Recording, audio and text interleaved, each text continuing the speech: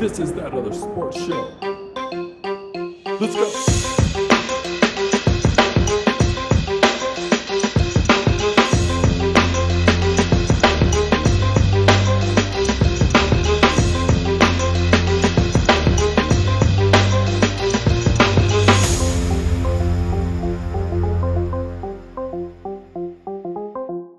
You got to get that bang flowing, man. You know, I'm like halfway done with one. I I'm trying. I try to do like a half. I got my peach mango. Ooh, yeah, that's the right one. now. Right now. I'm telling you. I try and knock out like half of it, and then at some point in the show, I'll go back to sipping it. But I want to have some water too, because you gotta have a little H2O to mix it up. All right, like you do. Do you work out on a bang? Fuck no, I'd take fucking woke as fuck. Because I had a bang the other day before. I can't remember what I was doing. It was like a shoulder workout or something. Mm-hmm. Man, I felt like my heart was going to explode. Really? During the workout? Yes. It was super, super intense. Like way more intense than I would have preferred. So what I'll do now, because my gym, I told you my gym is fucking fancy schmancy. Yeah. My gym has 2 different vending machines. One of them dispenses pre-workout by the container. So you can buy bucked up, woke as fuck, badass motherfucker, all of the different flavors of bucked up. They probably have a whole row of the different styles. You can just buy it out of a vending machine for $50. Next to that vending machine, I'm not fucking around. They probably have 20 different style of workout energy drinks from Bang to So if you want a can of bucked up, if you want a can of woke, if you want a can of the other one they make, if you want a can of the woke that's designed for women, and then on the next row, it's all the C4s. And then the next row is like Bangs, red lines, the different red lines. I know you've had red lines. Yeah. So red lines are good too. So red lines will put you on a different plane. Fuck yeah. So this is why I like my woke. This is why I love woke AF, because a good heaping scoop of my woke AF in the morning is gonna hit me. I drink it right when I get out of the car, and right when I'm done stretching. I'm about 7 minutes into getting into the gym and getting just a good stretch. I'm like, all right, I'm ready to fuck the world up. Like, I'm ready to lift the world right now. Let's go.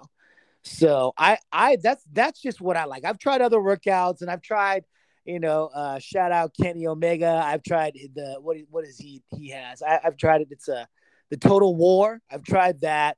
I've tried the different ones, and I just always come back to bucked up, man.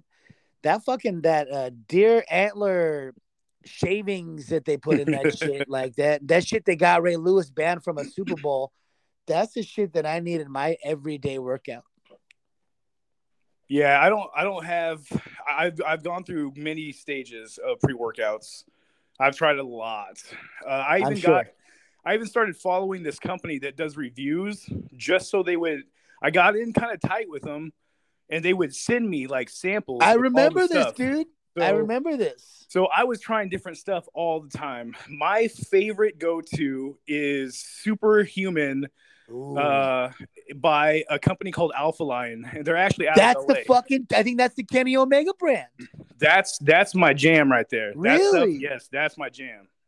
No shit. Alpha Lion Superhuman. Yes. So I'm gonna start Googling these. So what are you doing now before a workout? And please put this into the show. What are you doing before? So you take nothing, you just go in dry? I have. I've kind of been I've been cycling off of the pre-workouts. Be careful when you say cycling off. We're talking about the gym. Please don't give these haters the fuel. No fuel for the haters, bros. Yeah. Bros and broettes. So what were you doing? What were you taking before? You were doing the samples, whatever was coming in, you were just taking until you ran out of shit, and then another sample would come in, or yeah, for like the longest time, probably like a good year or two. I was just doing sample sizes. I was doing stem heavy, stem like medium, no stem whatsoever. Yeah. So and then it got to a point where I feel like my body was needing more than just like the recommended scoop. Of course. Then you go to a heaping scoop. It went to a heaping scoop, and then it was like 2 scoops. And then I was like, this is the struggle of addiction. Yeah, this is like, it truly is the struggle.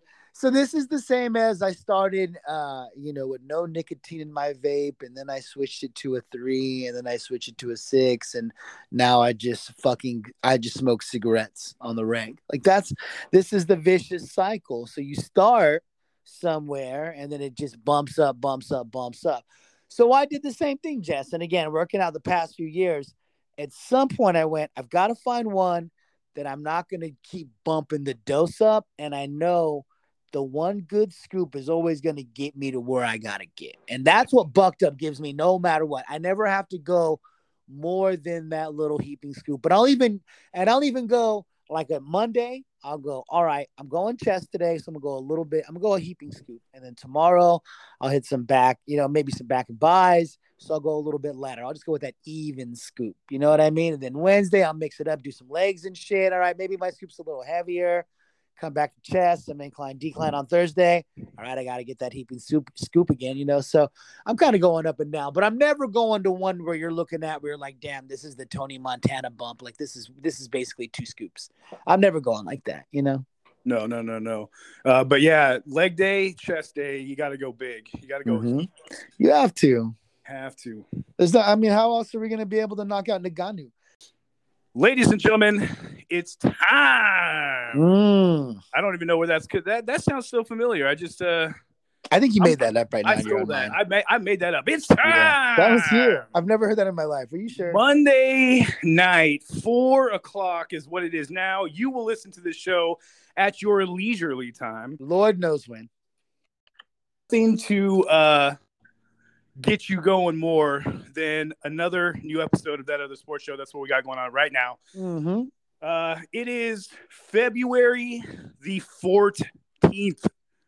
For all of you lonely people, I think you all know what day this is more than the rest of us. Yeah. Folks, don't be sad. We love you. Be glad. We're here for you. We're spending at least the next hour with you. We love you. Because we do love you. We have loving feelings for you. Mm-hmm. And we're going to help you through this time. Valentine's Day. We love the fact that you took time out of your day to click on this for 15 minutes or 30 minutes or the whole show, however long it is. We love you. We appreciate you. Man, woman, or child, happy Valentine's Day. Yes, happy Valentine's Day. And to the rest of you who have loving partners, happy Valentine's Day to you too. Yes. Enjoy you guys, however, are going to be the ones spending all the cash today. Your cash, your crypto, however you get it done. What is that now? The NFT? We got it all, baby. You got it all, baby. You're spending that money. You're spending that crypto. You're making it happen. Ladies, you're sending your nudies to your men or your ladies, depending on which way you swerve. However you get down is the get down. You're finding that angle. You're using that filter. And trust me, we appreciate it. We appreciate it. And men, just one tidbit of advice. I said this on Twitter not too long ago. I'll say it to you right now. I was afraid you were going to go here. Don't send no dick pics because dicks are fucking ugly. Women, you got beautiful bodies. Show those motherfuckers off. Let us know that you love us. Men, stop with the dick pics. They're disgusting. Just stop with the unsolicited dick pics. Yes. Don't just think because a woman is nice to you or replies to you on social media that in your mind that gives you the green light to send them an unsolicited dick pic.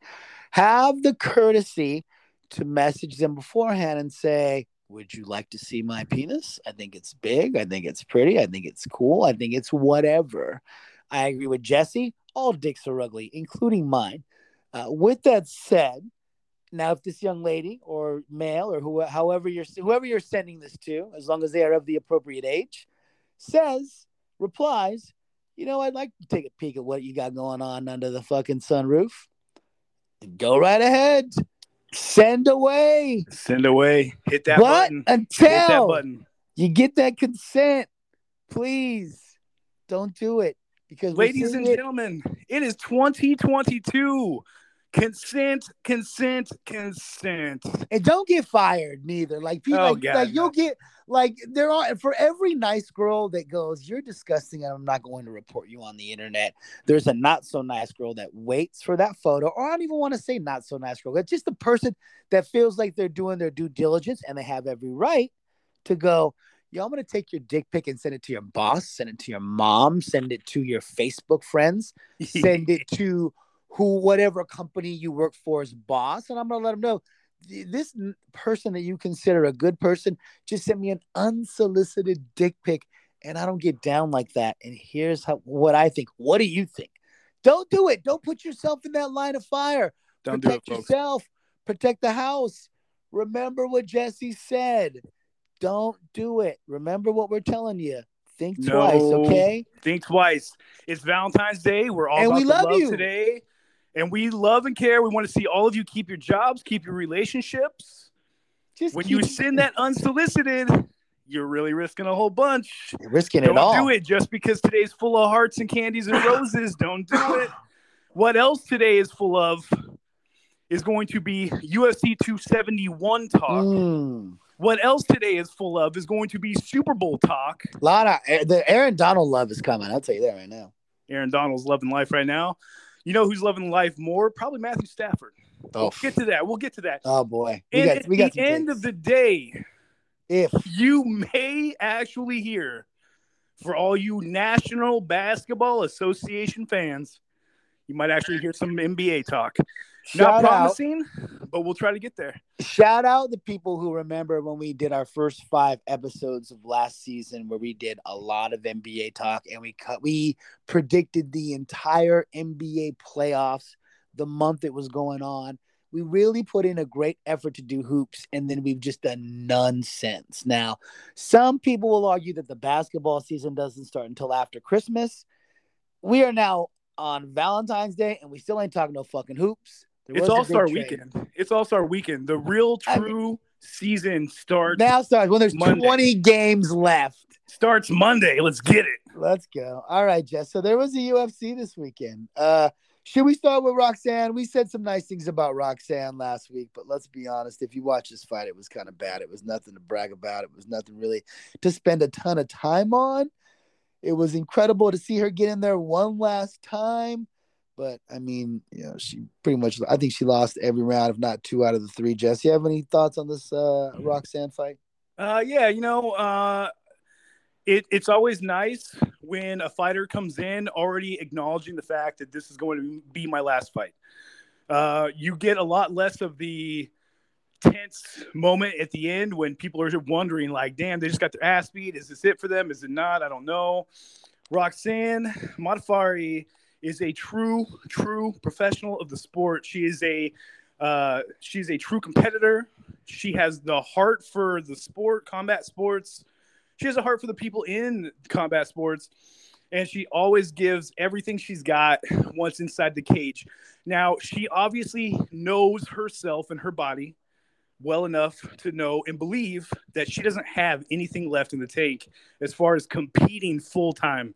And this is what happens. We've seen Casey O'Neill, who's a young up and comer. She's now 10-0 in her sport.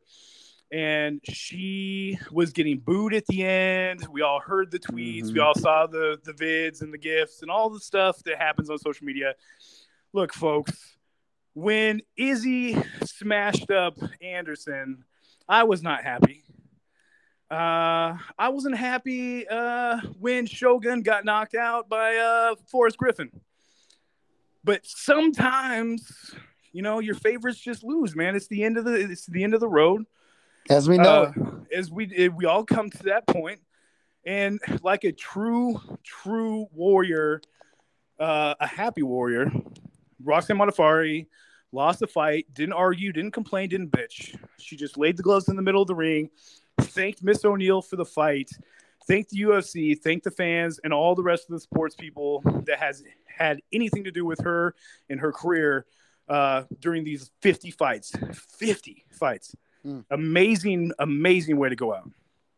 Again, storied career. Just one of those fights, as you mentioned. There's a reason you're at the end of your career, and we've said it on the show multiple times. Good old Father Time never lost.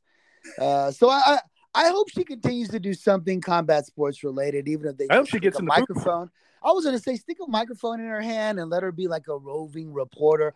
Let her be the person that gives takes on female fights, like the Din Thomas, but when girls fight. So she can give a perspective that Din can't give because he's not a female and has never been in a women's MMA contest. In regards to another fight I want to talk about here, Jess, we put a lot of hype into our boy Blood Diamond. Blood Diamond. This is the guy. I mean, it's okay. You get into the UFC. It's okay to take that loss early in your career. Our boy Blood Diamond, he took that L early in his career. Should we say anything about the L that Blood Diamond took, or should we just move on and say we look forward to seeing his next few fights? Nah, the loss was ugly. And all I can say is I do look forward to him coming back and going through training camp and getting back on the bike and pedaling towards his next fight. Yeah, it happens.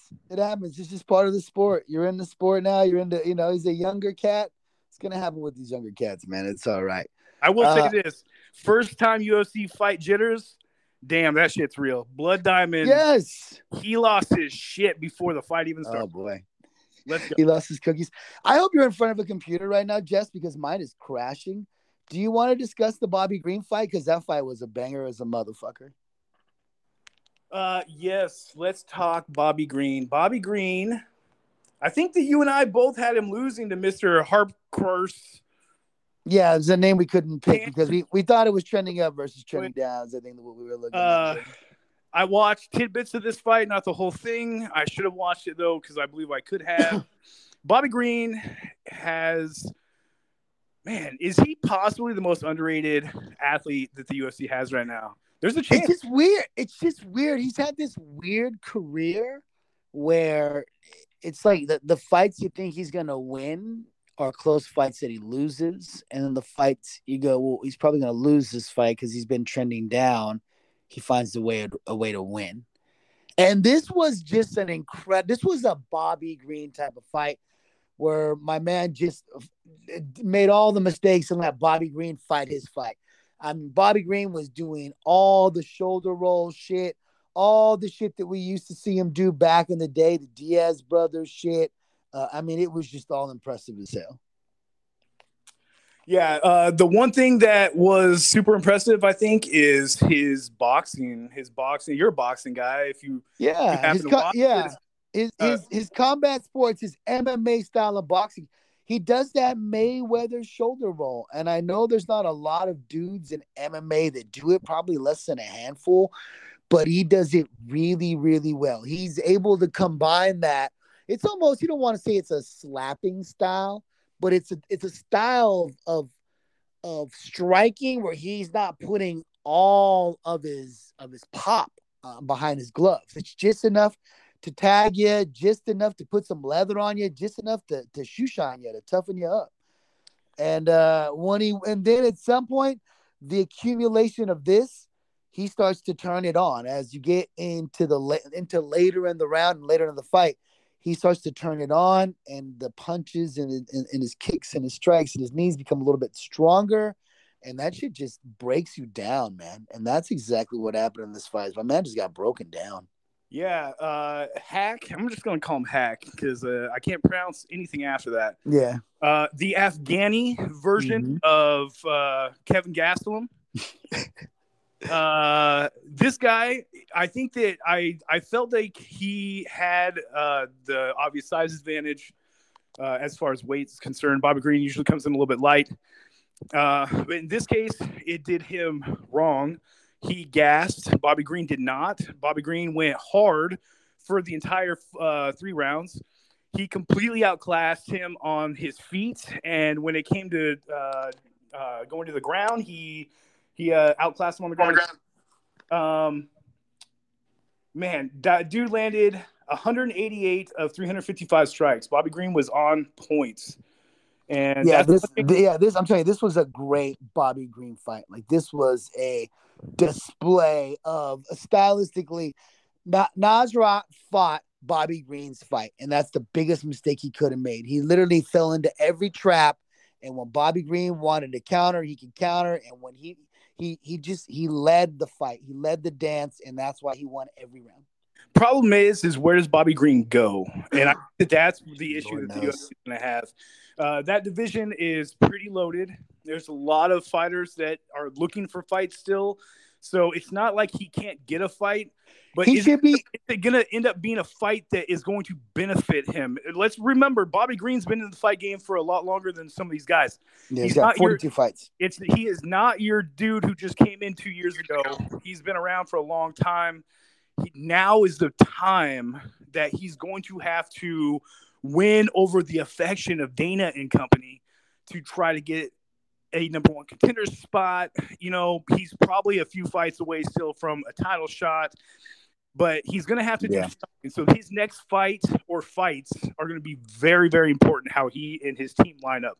Yeah, I can't pull up the top 10 rankings in this division, but I would say he's probably going to be right around. And I don't mean ranked, but he should be fighting the guys in that 10-8 type of spear. He's definitely not a gatekeeper. But Nasrat's one of these guys that was up and coming and right on the cusp, and Bobby Green, I don't want to say beat him pretty easily, but he beat him soundly. Hernandez versus Renato Moicano, I believe is the last name. Yes, Moicano. I want to spend a few moments talking about this Renato kid.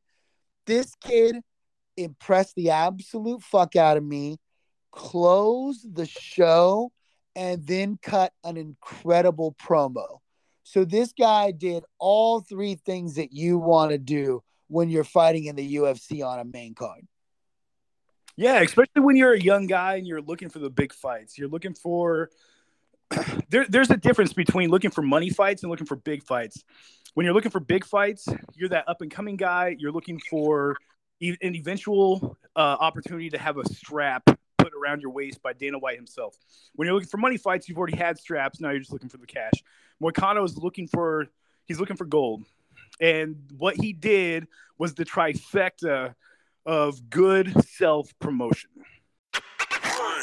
There's a scenario here where this is how you promote yourself, by kicking somebody's ass and then getting on the microphone and saying, look at my coach. This guy's a gold medal winner. Look at my striking coach. He's this. If it wasn't for my team, we wouldn't have been anywhere close to where we're at. So it's not just about me. It's my team that got me here.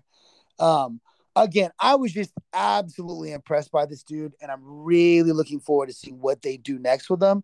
I'd love to see if he's ranked or where he's ranked or what they plan on doing with him next. But he made a fan another lightweight. Yeah, he made a fan that night. I didn't know a ton about him that night prior to this fight, but he definitely made a new fan that night. Maybe that's the next fight, right? Bobby Green and Renato Moicano. This is what the UFC does. They take two winners off of a card, they match them up 3 months later. I actually love that fight. Let's do that. Before we move to the main three fights, I just wanted to give a shout out to the ageless wonder, the original Pitbull, Andre Arlovsky, picking up another win. If you look at the record this guy's had in his last 6 fights, I believe he's only got 1 loss now in the last 6. He is picking up decisions like a garbage man is picking up garbage off the side of the road. Damn, the heavyweight division is for it's for the taking. I'm telling you. I'm not saying that he would go in there and mop up a Tuivasa. I don't even think that he would go in there and beat up a Derek Lewis. But damn, let's put this guy in another fight that looks good on paper, please, folks. I think he got knocked out by Derek Lewis. I could be wrong. I could be wrong. At least one more. Give me one more good Pitbull fight. I don't. I have zero takes on this fight because I watched the Roxanne fight and then got in the car and drove to where I watched the pay-per-view. So I watched none of this fight and couldn't tell you if he looked fantastic or if he looked bad. But I will say this. He looked man. Oh, Jesus, that's a problem. They have Alexander Overeem ranked number 8 in the UFC heavyweight division, and I don't think he even fights in the UFC. I don't think he even fight in the UFC anymore. So, okay, if the UFC heavyweight division is this open, It's and open. you've got a guy like Curtis Blades still floating out there. Why don't we throw Curtis Blades against Andrei Arlovski and see who wins that fight, and then maybe have the winner of that fight, Tuivasa, or we've got to find a way to bring some new blood or bring something to this heavyweight division, because outside of Tuivasa now, I don't know what the fuck we're doing. I said it last show, and I'm gonna keep saying it. I don't think we're getting Ngannou back. So now is the time to make a star like our boy Cole Chandler. And this is why, credit and kudos to the UFC, they went, hey, now is the best time for us to do an Ultimate Fighter and throw a bunch of heavyweights in a house and put them on a reality show and hope that one of them blows up and can kind of be our next big star. But I don't know what they do with Arlovski, but he's in the mix. And like you said, we said it last week, if he gets a win here, he's going to be on a unique winning streak. And now he is officially on a unique winning streak. So we'll see what they do with him. All right, let's move on. I love my boy Andre though. Come on now. I love who doesn't love the Pitbull? We're talking real.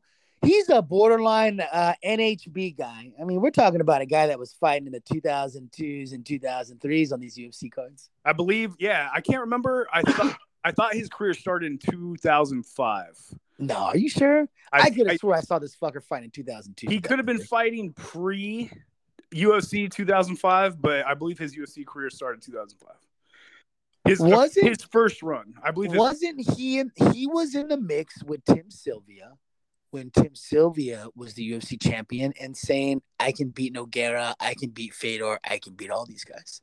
So I could be wrong, but I think Arlovski was in that 2002, 2003 mix, because that's when he was having those fights with Tim Sylvia.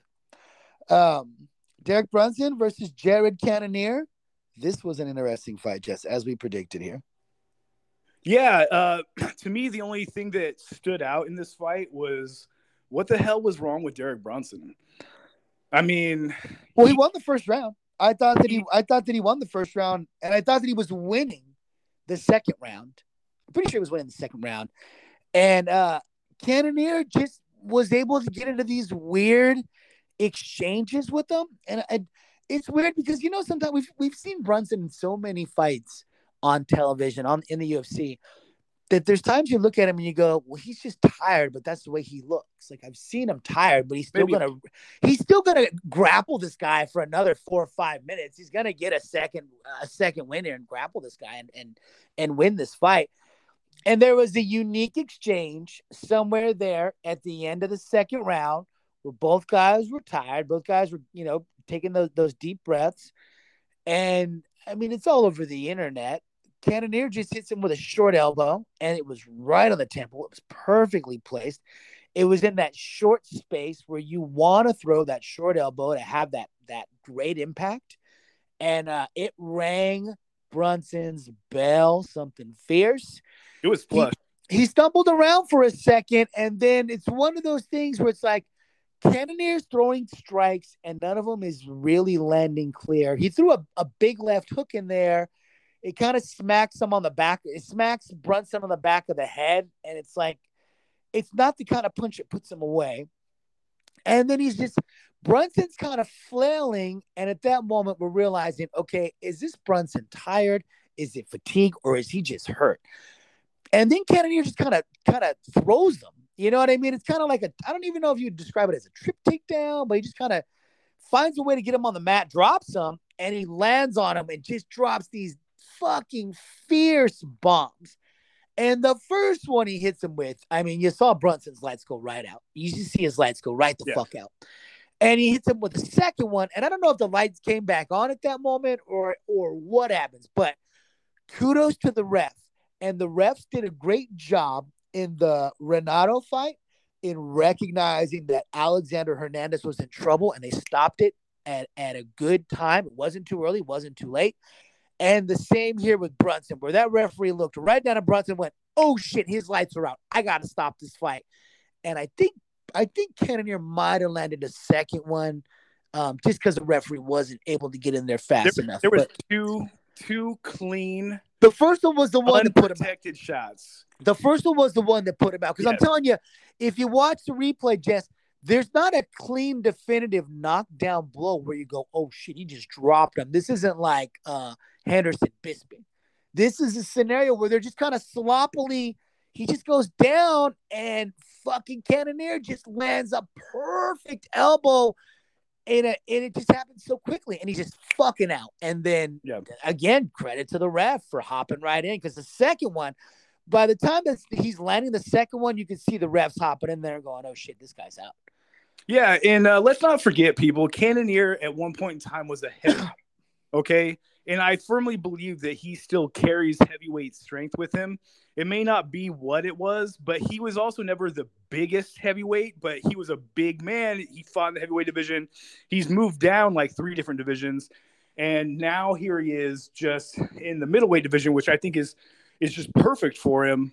He's carrying all that size and all that strength and all that power and that pop. And like you said, that trip takedown was more of a, I'm a big, strong fucking man, and I know that you're hurt, so I'm just gonna throw your ass on the ground. That's it. That's what it was. And just something else with Jared coming down in weight. That means the last 4 or 5 years, he's trained against heavyweights. He's been sparring against heavyweights. Everyone he's been working with has probably been bigger than him size-wise and strength-wise. So we're so used to Brunson being the stronger dude in these matches that this was the one time where it's like, oh, Cannonier, actually, even if Brunson is getting him, he's not really getting him. He's not controlling him or dominating him or just fucking grapple fucking him. So now I'm looking at Cannonier's what he's got going on here. Last 5 fights. He knocked out Anderson Silva. He knocked out Hermanson. He lost to Whitaker on a decision, and I remember that fight. That was it wasn't a close fight, but wasn't a terrible fight. He beat Gaslam in a close, and that wasn't a close fight. I thought that Cannonier won most of those rounds, and he hurt him in that fight. And now he's knocked out Brunson. So I mean, it's a good resume. It's not bad. It's a I should be fighting for the championship resume. And my assumption, if I didn't say it last week, was when Brunson wins this fight, he's right in line for Israel if Israel wins the Robert fight. And here we are. Cannonier just took that spot, in my opinion. So I know it was asked on our Twitter handle at TeamToss21, what's next for Cannonier? And my answer is it's Israel. That's the fight you got to make right there. That almost feels like the no-brainer. And Israel even called him out. Now, we'll talk about that fight when we get to the Israel fight, because I got some thoughts on that fight as well. Any other thoughts here on this fighter, Jess? My only thought is this. Cannonier is trending up. I still believe that Brunson is not yet trending down. I believe that he's still got plenty in the tank. Yeah, but he doesn't want to fight anymore, Jess. One stat that I want to throw out for Derek Brunson, he is a wrestler at heart. 13 takedown attempts, all but 3 stuffed by Jared Cannonier. When you're attempting 13 fucking attempts at taking somebody down, and you can only get them down 3 times, that is a lot of expended energy. Fucking A. Which could have also led to his tad bit of a letdown, energy-wise, late in the third. So I feel bad for Brunson. I understand he's looking at it from his career perspective and going, I got one more fight and I'm fucking good. I'm done fighting. And the selfish fight fan, just like the selfish football fan that hopes Aaron Donald doesn't retire because he's so great. Better not. The selfish fight fan in me does not want to see Brunson go away. No, I don't. I agree with that. Derek Lewis versus Tui Avasa, Tui Shui. We said it on this show last week. I feel like that's a reoccurring angle in the first 30 minutes of recording here, but we said this is a 50-50 fight. It's going to be a banger, and it could be a scenario where someone just lands a big shot and it changes the whole fight. This was a little bit different. There was a moment where Black Beast was landing all the fucking heavy shots on Tui, and I have no idea. And I know Tui said it. Well, I sparred against Mark Hunt for so many years. You tend to get a granite chin. But, I mean, there's a moment in this fight where Black Beast has him pinned against the cage, and he is just fucking pounding on Tui Vasa.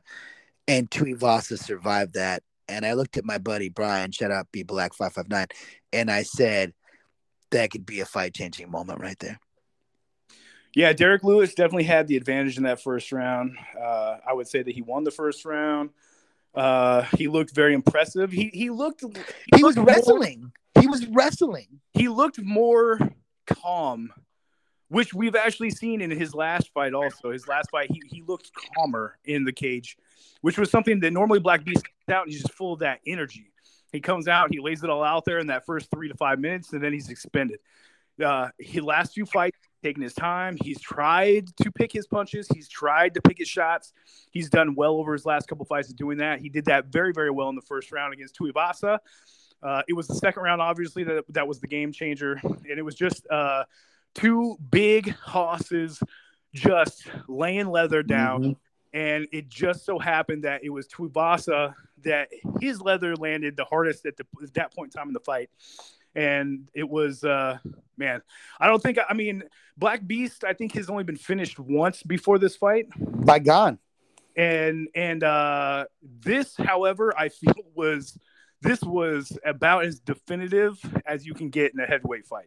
Jess, I tweeted it, and I want to put it back out here. Some of my friends have fought hometown fights, and they've discussed how difficult it is when you're fighting a hometown fight. This is the second hometown fight, a Houston fight, Houston native, that Black Beast has lost, and he's been knocked out in 2 of these now. 0-2. Is it time for him to stop fighting in Houston? Here's the thing. I said it last week on the show. Oh. Black Beast loves being in front of his hometown, his home crowd, the fans. They know him. He's trained around a bunch of them. He's probably been at their barbecues, whether invited or not, because that boy loves to eat, obviously. Does whatever he wants. But I also feel like there's this little bit of I don't want to go and fight in Japan, or I don't want to go fight in Ireland, or I don't want to go fight in North Dakota. In Derek Lewis, I believe that he likes to keep it simple. He likes to keep it close. He doesn't really like to travel all that much. If you look at the fights that he's had, I think there might be some regional sponsorships too that might be involved. Even though he's had better outcomes in other places, obviously being 0-2 in Houston, I think that he's going to try to keep it as close to the area as possible. I just think that there's a bit of, I don't want to call it laziness, but just that homebody feel for Derek Lewis. I just think it's just, and again, having conversations with fighters, and they say, what's a pain in the ass is the day before a weigh-in, and my uncle's calling me and saying, my aunt needs tickets, and she paid for my boxing classes when I was 12. It's just that type of shit, those phone calls that you get that nobody knows about, that fighters got to deal with, that I wonder if that's shit that he just has to deal with in Houston. And I hope I'm wrong. Who knows? I mean, again, circle back around here. This was just Derek Lewis fucking really went hard in this fight. He wrestled his ass off. He won the first round. He looked good. It felt like he was on the way to winning this fight. He put Tui in an incredibly awkward position, and then they just got into that fucking big hosses exchange of fire, and Tui caught him with a short forearm. There's that short forearm again, making noise in a fight, being a game changer. And, man, Black Beast just dropped like a fucking sack of bricks. Like the oblique kick that John Jones has perfected, the short elbow, short forearm is very, very damaging. And it doesn't need to come from all the way back. You don't have to wind that bitch up and throw it. You can just hammer it down, literally like a sledgehammer coming down on somebody. And if you hit them anywhere in the forehead from the temple to the back of the head area, there's that big of a possibility of them going lights out quick, and that's what happened to Derek Lewis. Your forearm's always going to be bigger in your fist, and the shorter area, you're always going to want to throw that. Elbow's always pointier as well. I don't know what they do next with Tui other than what I said last week. Which do not be surprised, listeners. Do not be surprised if you see him versus Gone in like May or June fighting for the interim belt. That's it. I'm just leaving it at that. Tuivasa has basically been deemed the number 3 heavyweight in the UFC now after that fight. That's what Bisping was talking about. That's what DC was talking about. That's what all the other UFC pundits. So then Gane is 2 and Ngannou's 1. So Ngannou, Gane, Tui. All right, so then there it is. The fight books itself. And for Black Beast, this is not the end of his road, because as I mentioned earlier, the UFC heavyweight division is short, like Spud Webb short. Let me throw. You can win. You can lose this fight, come back and win your next, and still be in the title shot area. I'm gonna throw 2 fights at you for Derek Lewis. Are you ready? Do it. Your boy Arlovsky. I mean, that's one fight. I love that fight. You ready for another one? Let's hear it. What's Stipe doing? That's a terrible fight. I mean, it's a great fight for Stipe. At some point, Stipe's got to come back. At some point, they're going to look at Derek Lewis and go, all right, man, you're at the top of the division. You're going to be fighting top 3 or top 5 guys because you are a top 3 to top 5 guy. Here's Stipe. That's how that division rolls. They can't trend down and give him a bum. They got to either give him Andre because Andre's trending up and on a winning streak, or you give him fucking Stipe because Stipe's been on a layoff for a year and a half. Here's what I love about the Andre fight, and this is just me pushing for Andre again, of course, because my like I said before I tweeted it out, my New Balances are showing right now. It's okay. This is me right now. The Andre fight versus Black Beast. You got Pitbull, Black Beast, right? Mm-hmm. Andre has done nothing spectacular over his last probably 10 fights. Okay. Even more.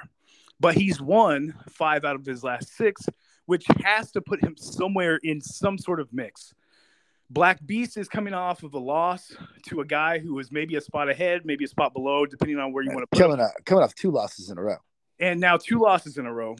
If you're a Black Beast fan, you say, let's have him fight Andre. It's an easy win. Andre's got a glass chin. Black Beast's going to put him to sleep. It's going to look good. Everybody's going to be back on his hot balls. And then he can move back forward in the rankings and fight somebody else like a Stipe if Stipe wants to come back. Or the big, tall Russian guy whose name is Volkov. He knocked Volkov out in the last minute of the round. All these fights are going to come back around, though. That's how the heavyweight division works.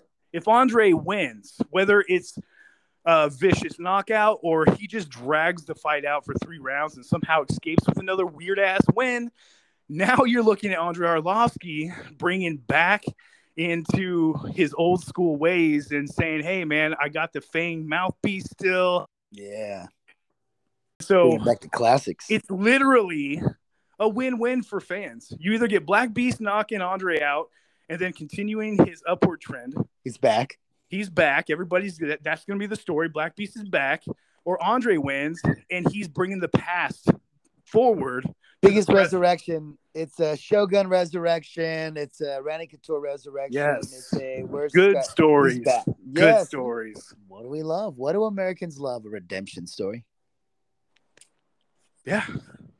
Israel. Lots of different ways that right? both those fighters like Matthew Stafford. We love a redemption story. Yes. Israel Adesanya versus Robert Whittaker. This fight was fun. It was not mid. I'm not going to call this fight mid, although I almost did. Just give me some thoughts on this fight. This is one of those styles makes fights.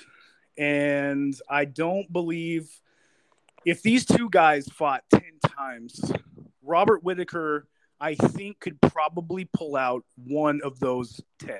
I was going to say 2. You know what's great about what you just said right now, Jess?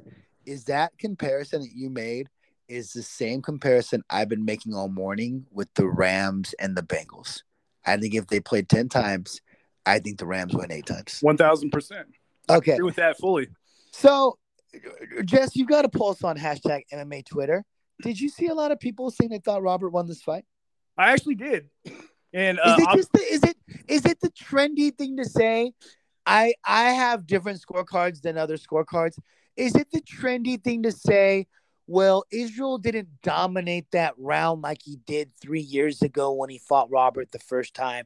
Therefore, that's Robert's round. Because I was trying to give Robert rounds later in the fight, and I still could only give Robert 1 round.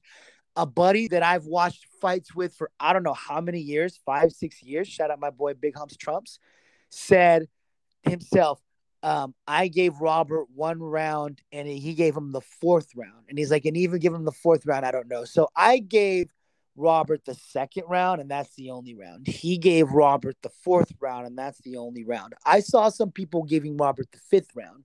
Now, if some person had our collective thoughts in their one brain and went, okay, I'm giving Robert the 2nd, the 4th, and the 5th, I guess you can put that together. I just don't know how I sat in a room with 6 fucking people, and all of them I respect their fight opinion, and every person went, yeah, Israel won that fight pretty easily. Not it just pretty, he won that fight.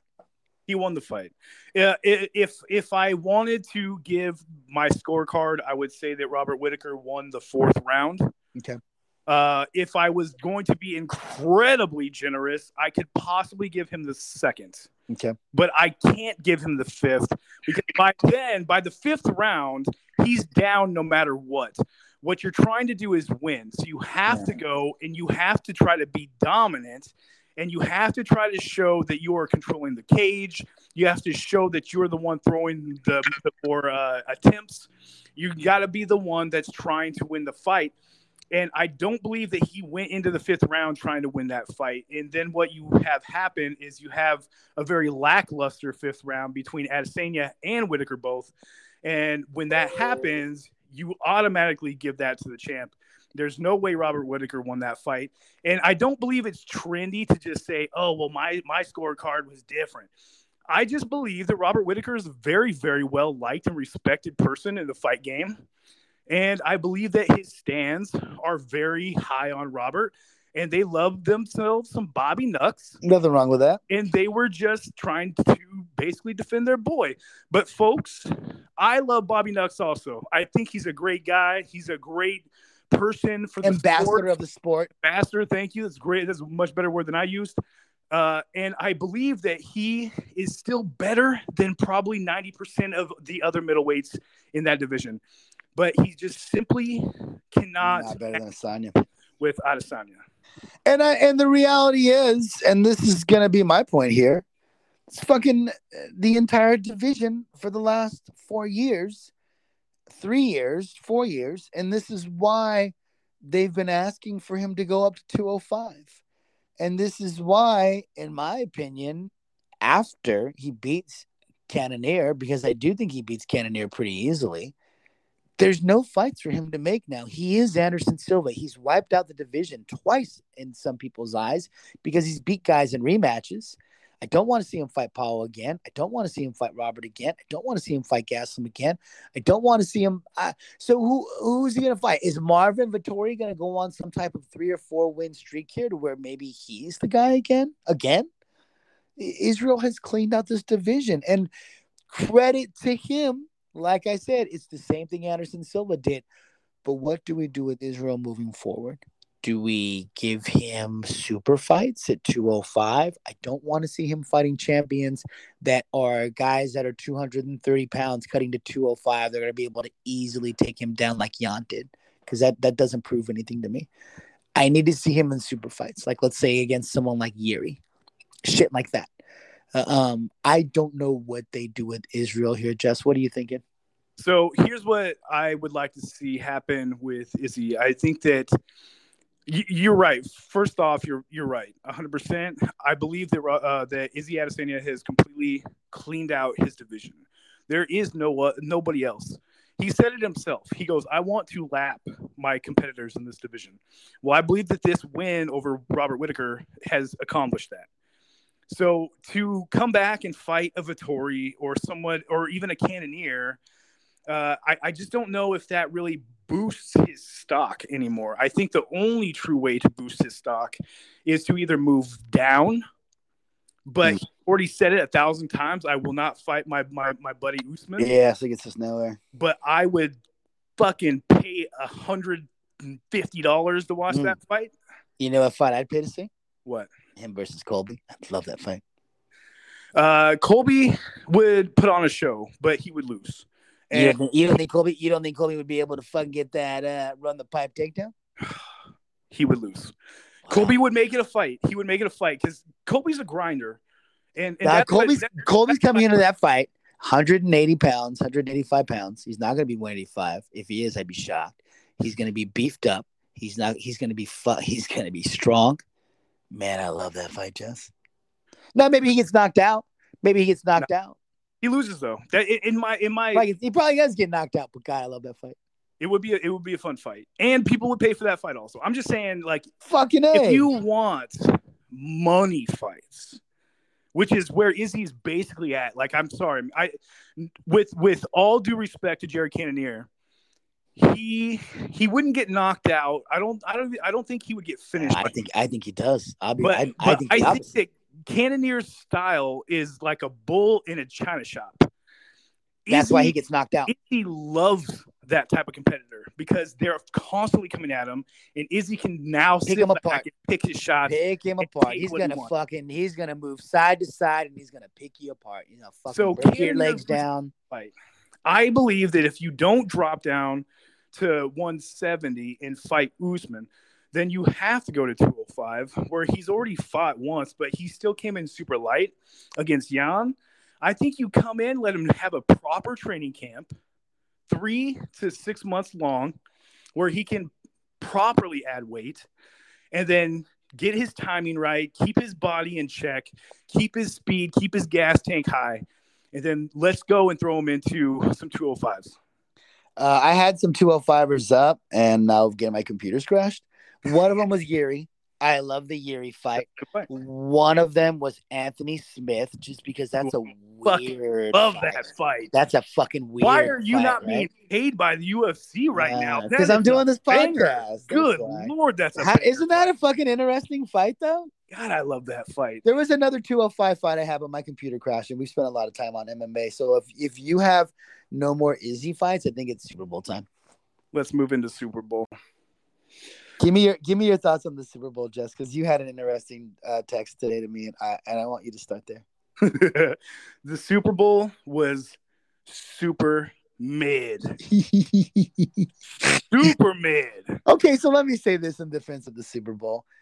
I mean, they've done whatever, 35 of them or 40 of them. There's probably more mid ones than there are great ones, right? Were we teased by such great wild card games and divisional playoff games that we finally got to the one game and it's like 23-20 or whatever that fucking score was, and we didn't really have a lot of fireworks? And then, like every Super Bowl, they're just stretched out by that extra 45 minutes or an hour. And it just makes it feel fucking mid. It was about as mid of a Super Bowl that I've seen in quite some time. Folks, this wasn't two great defenses battling it out, okay? It wasn't number 1 and 2 defense in the league. It was literally two offenses that are known for the big shot. They are known for that big play, the explosive plays. Joe Burrow, Joe Shiesty, Joe Cool the Third. Let's go with Joe Shiesty. Joe Burr. Ooh. Nothing. Except getting his ass handed to him because his offensive line can't keep him upright for a half of the game. And then on the other side of the ball, we have the Los Angeles Rams playing a home game in the Super Bowl with celebrities everywhere. Not one mask in the entire stadium. Oh, don't do that, Jess. Up there, and you've been bleeding into this goddamn political. All eyes looking at Matthew Stafford and OBJ because we all love the redemption story. Jay, we just said it earlier. We love the redemption story. What an incredible story! And what a way to end. Was this? I thought that I was making people money when OBJ had 4 catches for 62 yards and a touchdown. I was like, this man. That MVP was his. It was his. It's moving on. And then the worst of the worst happens. We find out later today that he's believed to have torn his ACL. Yeah. By the way, I heard retore the ACL he tore last time, which is even worse. Just got to tell you right now, fuck artificial turf. I think it is a bitch. You can't cut properly. Dude. It's just so difficult. It's so difficult. Have you ever ran? You've ran on artificial turf. Right? I've played back. Oh wow! Turf with in my high school division. My high school was one of the first to have an artificial turf field. No shit. Yes, and then when I played college ball, which was brief. Don't get any delusions of grandeur here, folks. My college ball playing was 1 year. It was also artificial turf. And you hated it. I hated it. And I was a defensive lineman. I couldn't stand it. Oh, okay. That makes sense. So I've never ran in cleats on artificial turf. But with my son playing Pee-wee football, we were fortunate enough to go to high schools that had artificial turf. And I was always just amazed by it. As I watched these games, I never saw a kid get hurt due to artificial turf. So it was impossible for me to say, well, this and that, cause and effect. But the NFL, I mean, it's just there. It's documented. There's cause and effect that the disaster turf has caused some ACL tears to defensive backs, linebackers, and the not. So yeah, there's some interesting shit there. I don't think the league will ever change. No. Maybe, but it's cheaper. I doubt it. It's cheaper. Yeah, it's more expensive to lay in, but then it's cheaper to take care of afterwards. And also, you got to keep in mind with some of these stadiums. I mean, if they're doing a football game on Sunday and then a rodeo on Tuesday, like you just can't have natural grass in a fucking stadium. But to continue, let me say this though. Please. Man, if that fucking OBJ prop bet hits, that's all you're hearing from us for this entire hour. By the way, is how right we were, but we were wrong. We were on. Man. We were really on to something. Let me tell you. It stole my bet away. It stole all your money away. It wasn't me, folks. That bet was good. It was on track. I'm telling you, when we gave it to you, we were feeling really good. And when it was hitting, when he caught that touchdown, I threw it on the fucking Twitter. I said, "There you go, guys. Get ready. Fucking cash them tickets." Jay's doubled down on 2 touchdowns. Not looking so bad after that. And then not only that, Stafford throws an interception, and I go, well, fuck, now Stafford's starting to throw interceptions, so he's not going to be the MVP, because once you throw an interception, that shit gets thrown up. You throw 2, you're definitely not going to be MVP, but by the time you threw the second one, it was too late. OBJ was out of the game. Let me say this. This game was won and lost in the trenches. It's the most football thing to say, and you've probably heard it all day. I don't want to regurgitate takes you guys have probably heard on other podcasts and other television shows, because the Super Bowl is the most talked about one individual football game. But this game was won in the trenches, and the fact they did not give the Super Bowl MVP to Aaron Donald, it's not a highway robbery, because Kupp was just so good.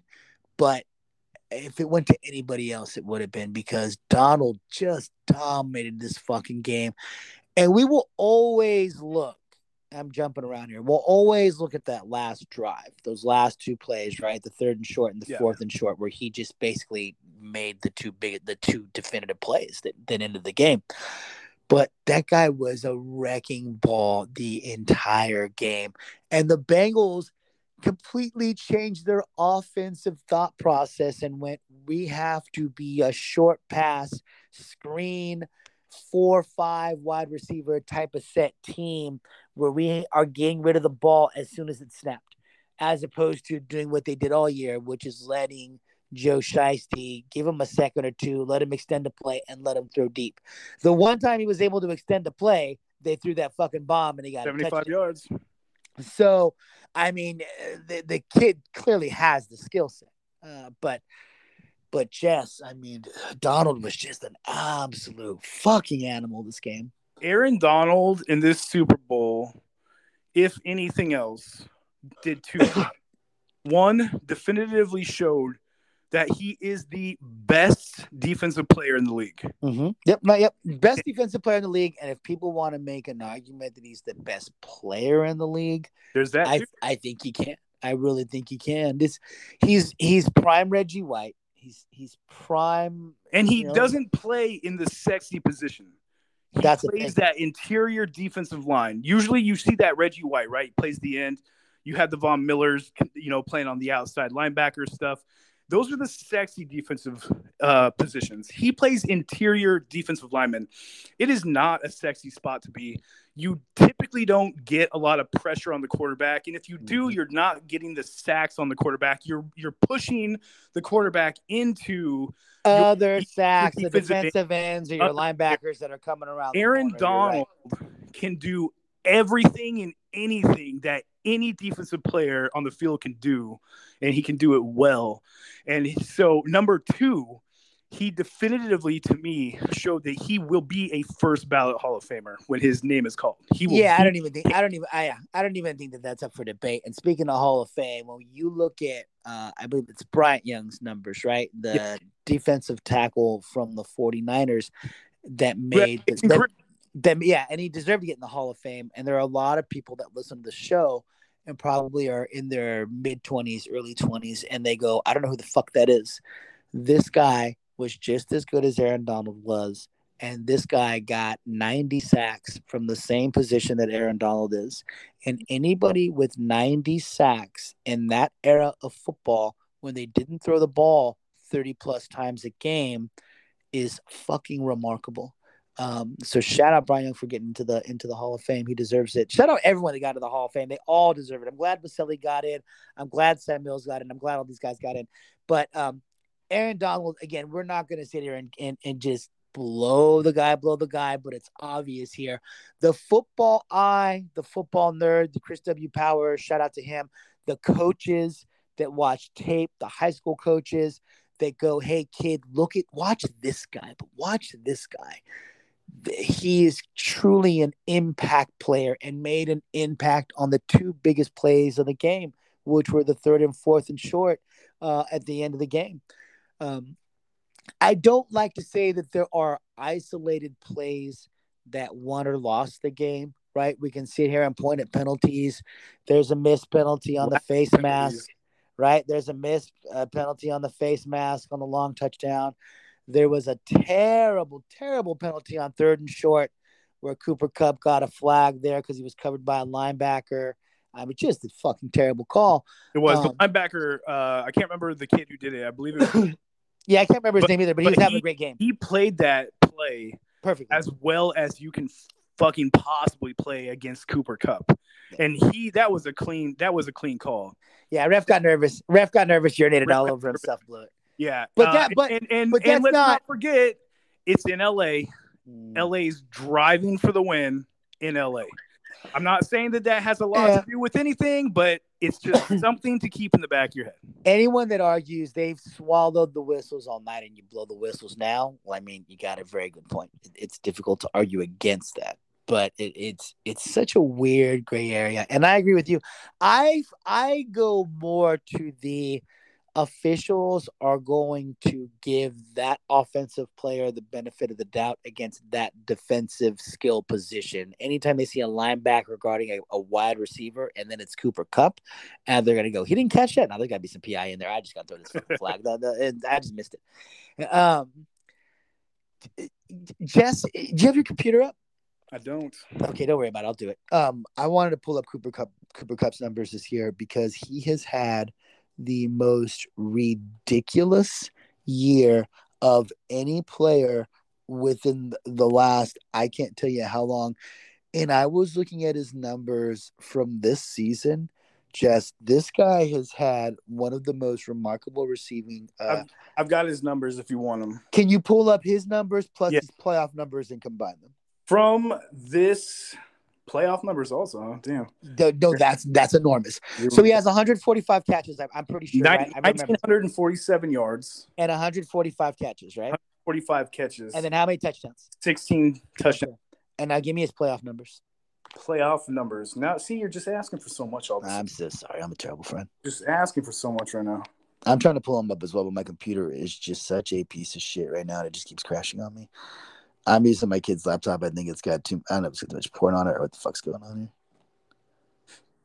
I'm trying to go to the playoff stats and they just refuse to come up for me. I got stats. I just got playoff stats. So his run has been so fucking remarkable, and now they're finally coming up for me here. In the 4 games he played, I believe he had 18 catches, 6 touchdowns. So let's add those together, please. And that's going to put him well over 2,500 yards, over 20 touchdowns, 1 year. That's unbelievable. All right, and by the way, I have the numbers up here. Is there any way I can throw out the asterisk anywhere. No. This is it's a completely different day of football. It's a different time, a different era. The passing game is all that really truly matters. And by the way, I'm sorry. Add a whole extra game to the season. Now you have quarterbacks used to hit 5,000 yards. Yeah. As a quarterback, your New Balance we're talking like again. Damn, right? Now every quarterback, your top 6 quarterbacks are in that 45 to 5,000 yard range. Your wide receivers are in that 12 to 15 to 1,700 yard range. That's just going to be me playing devil's advocate. Yeah, but that's okay. To step back a minute to see what Cooper Kupp has done this season, not just this season.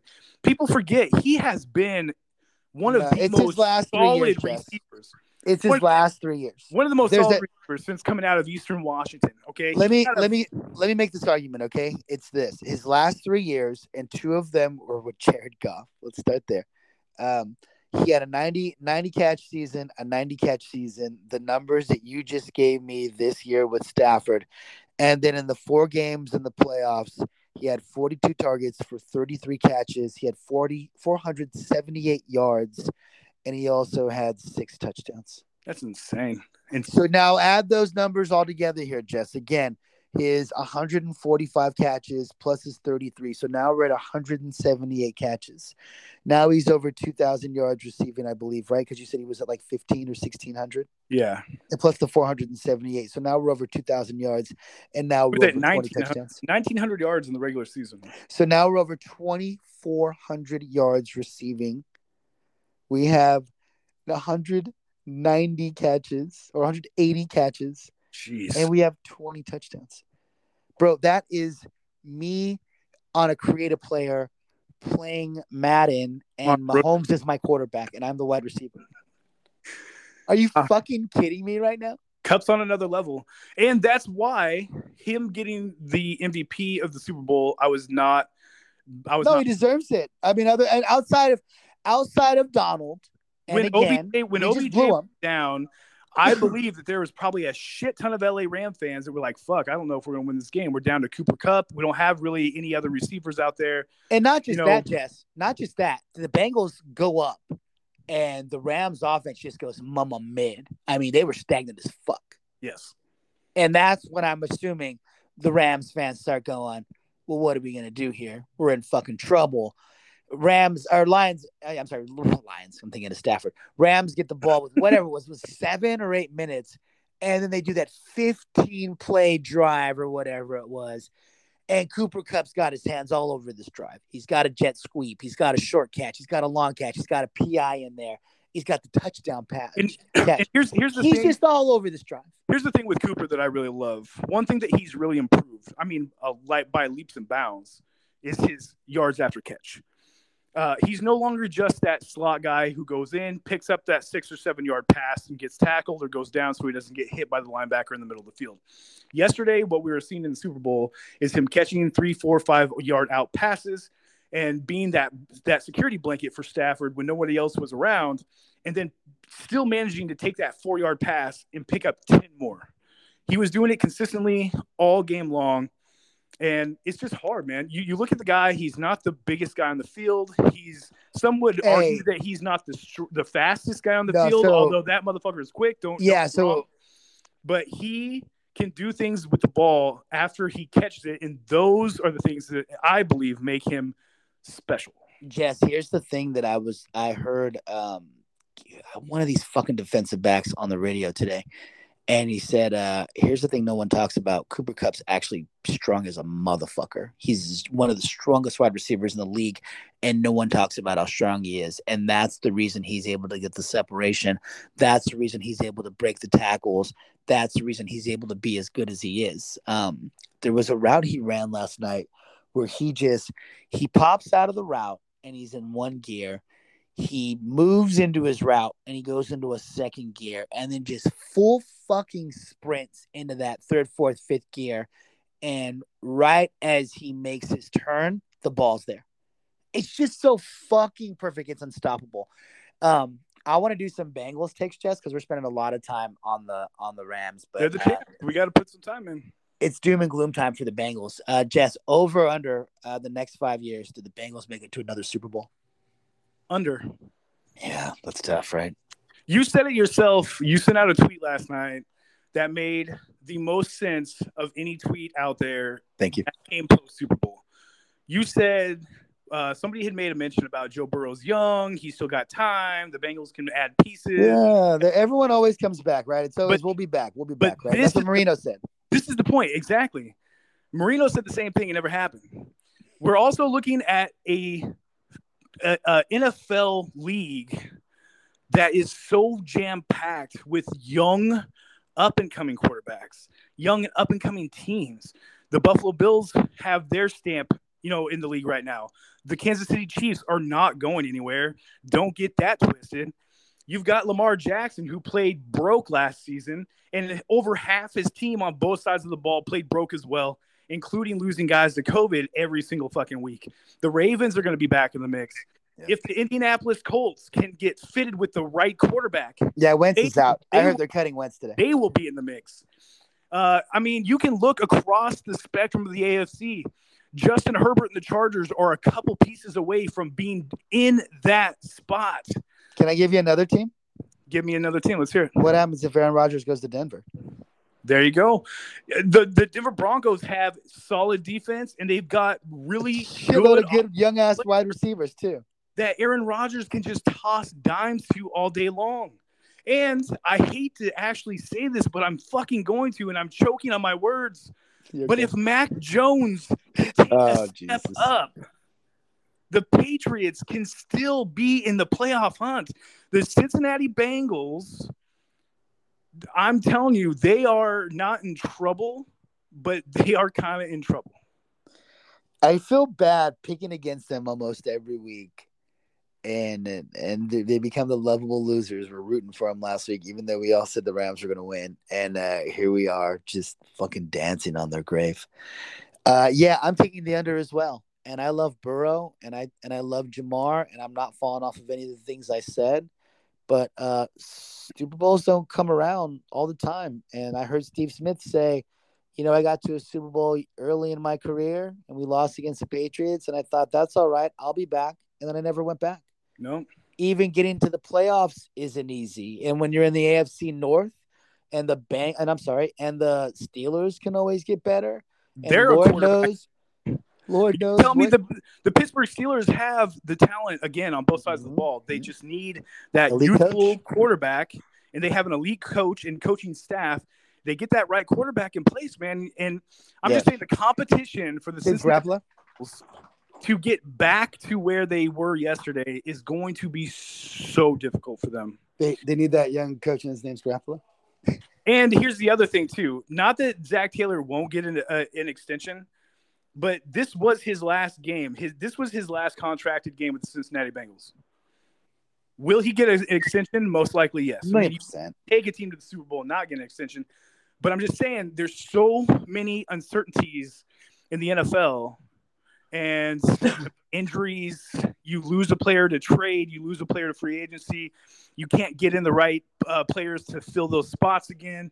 You can't continuously expect Joe Burrow to just throw 145 passes a year to fucking. I'll simplify it. You can't expect him to be a Mahomes, a Josh Allen, a Lamar Jackson, back weeks every single week to get to a Super Bowl when the stakes are the most heavy. Especially when we just watched him get sacked 22 fucking times in the last 3 weeks. You know what I'm saying? Like it's not gonna happen. Jess, speaking of odds, and I think we're rounding third and heading home here. I've got the odds up for the 2022-2023 season. Are you ready? Are you ready for the first 5 teams? Well, you got them up. Are you ready? Number 5, the Los Angeles Rams. They just fucking won the Super Bowl and they're 5. How is that possible? Oh, no, wait. I see somebody dropped here, but I'm going to throw them in here anyway. They dropped, but they're still here. It's Tampa Bay at 4. But they dropped. They were a plus 1,000, and now they're a plus 2,200. And I see like Dallas and San Francisco's moved up there. So I see Cincinnati, I see San Francisco, and I see Dallas all at a plus 1,400. So I would say they're right there. I see Green Bay, and then the top two teams, Jess, and I know you see this. They're both right there at a plus 750. The Kansas City Chiefs and your Buffalo Bills. That's where it's at. Let me give you, this is from Sports Illustrated. This is their odds for next season. Starting with number 5 is the San Francisco 49ers at plus 1,400. And then miraculously, and I know that it's based off of just what's happening now, because that's kind of the world we live in. Yep. But the Cincinnati Bengals are number 4 at 1,200. After that are the reigning, now defending Super Bowl champion Los Angeles Rams at plus 900. Then my Bills at plus 700. And Patrick Mahomes and the Chiefs at plus 650. In that mix, in that top 10, you got teams like the Packers, the Cowboys, the Bucks, the Broncos, Ravens, Titans. But folks, this is early shit. Things will change. Free agency starts here in a few months. Jess, do you have while you're looking at these all over the place? While you're looking at these, are there any of these that you would look at and go, "Hey, you know, it would be wild to throw some money on"? Because I can tell you right now, I'm already looking at one. I mean, there's definitely teams. I mean, can I give you one right now? Give me one right now. The Chargers are at plus 2,500 next year. Where are the Cardinals at? Right under that, plus 2,500. I would be willing to put money on the Cards. Jesus, see. So I like the Chargers. So did you read that whole thing about Kyler Murray though? I heard he's not happy. He's pissed off. I did. So I don't know.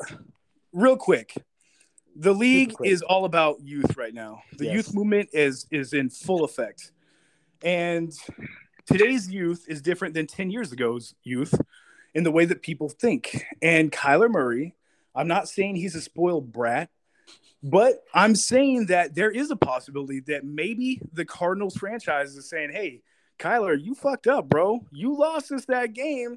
We should have won. We should have moved on in the playoffs. And because of you and your style of play and your erratic throws, that's what happened. We lose."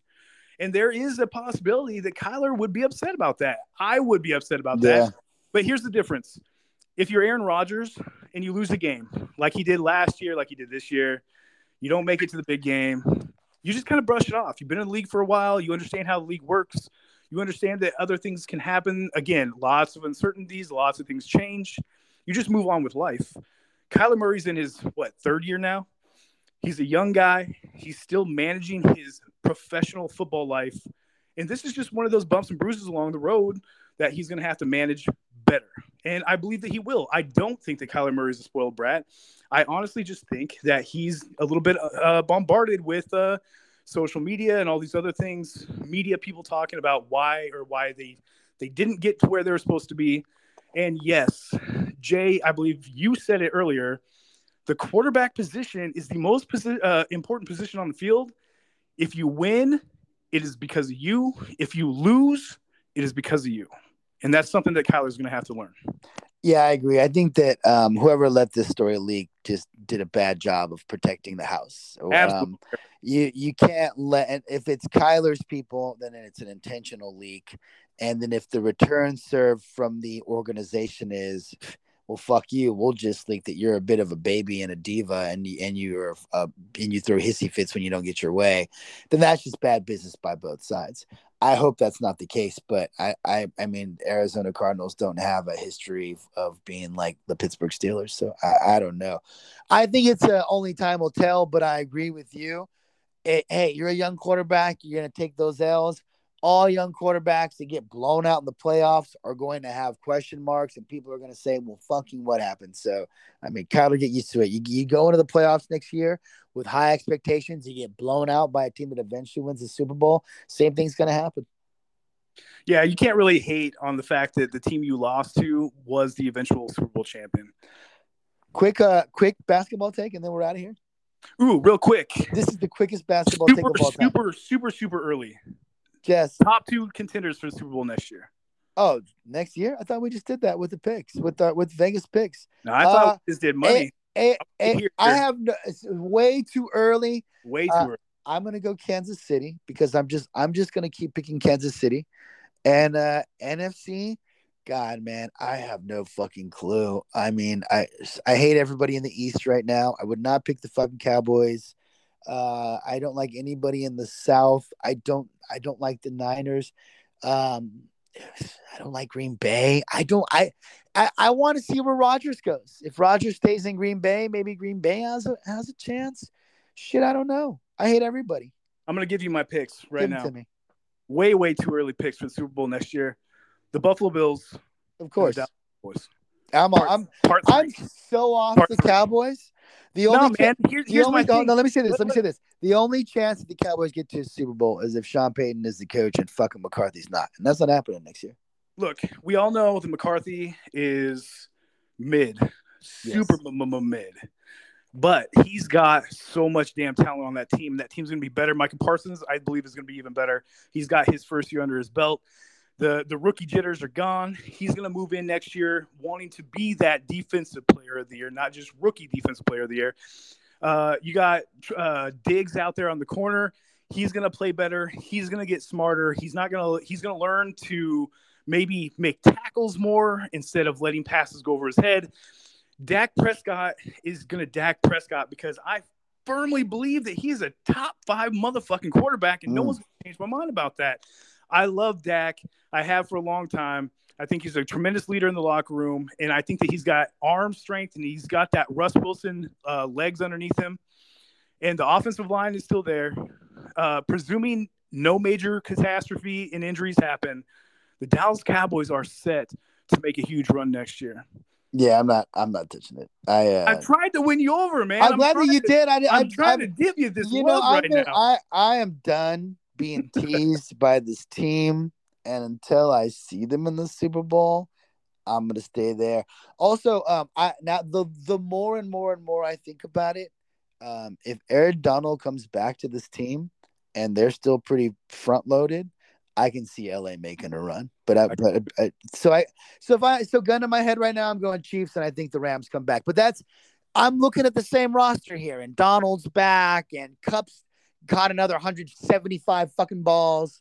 All right, hey, we're abandoning the NBA take for next week. We'll do a bunch of NBA next week.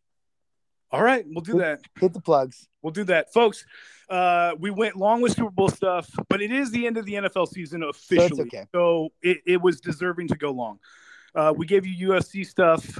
We'll talk more next week, and we'll start getting into the NBA, especially now that the All-Star break will be over by the time we come back.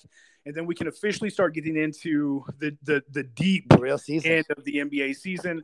We'll talk some of these major trades, the Harden Ben Simmons stuff. There were trades all over the place that just happened. But if we would have went through everything, we probably would have done a 3 fucking hour show. Next week will be a big NBA show. Be ready for the big NBA show next week. With that being said, folks, please go to our Twitter pages, which is where our social media resides. You can follow Jay at Valdez, spelled backwards, 559. You can follow me at JTT81. And please go to the pod, which has, by the way, been getting more follows. Thank you. Thank you. At Team Toss 21. Folks, again, we'll be back next week. Hit us up on Spotify at That Other Sports Show. Hit us up on Apple Podcasts at That Other Sports Show. Or you can listen on Anchor FM if you would like. My preference is Apple Podcasts if you just want to ask. Otherwise, we're done. We'll talk to you next week. Peace, God.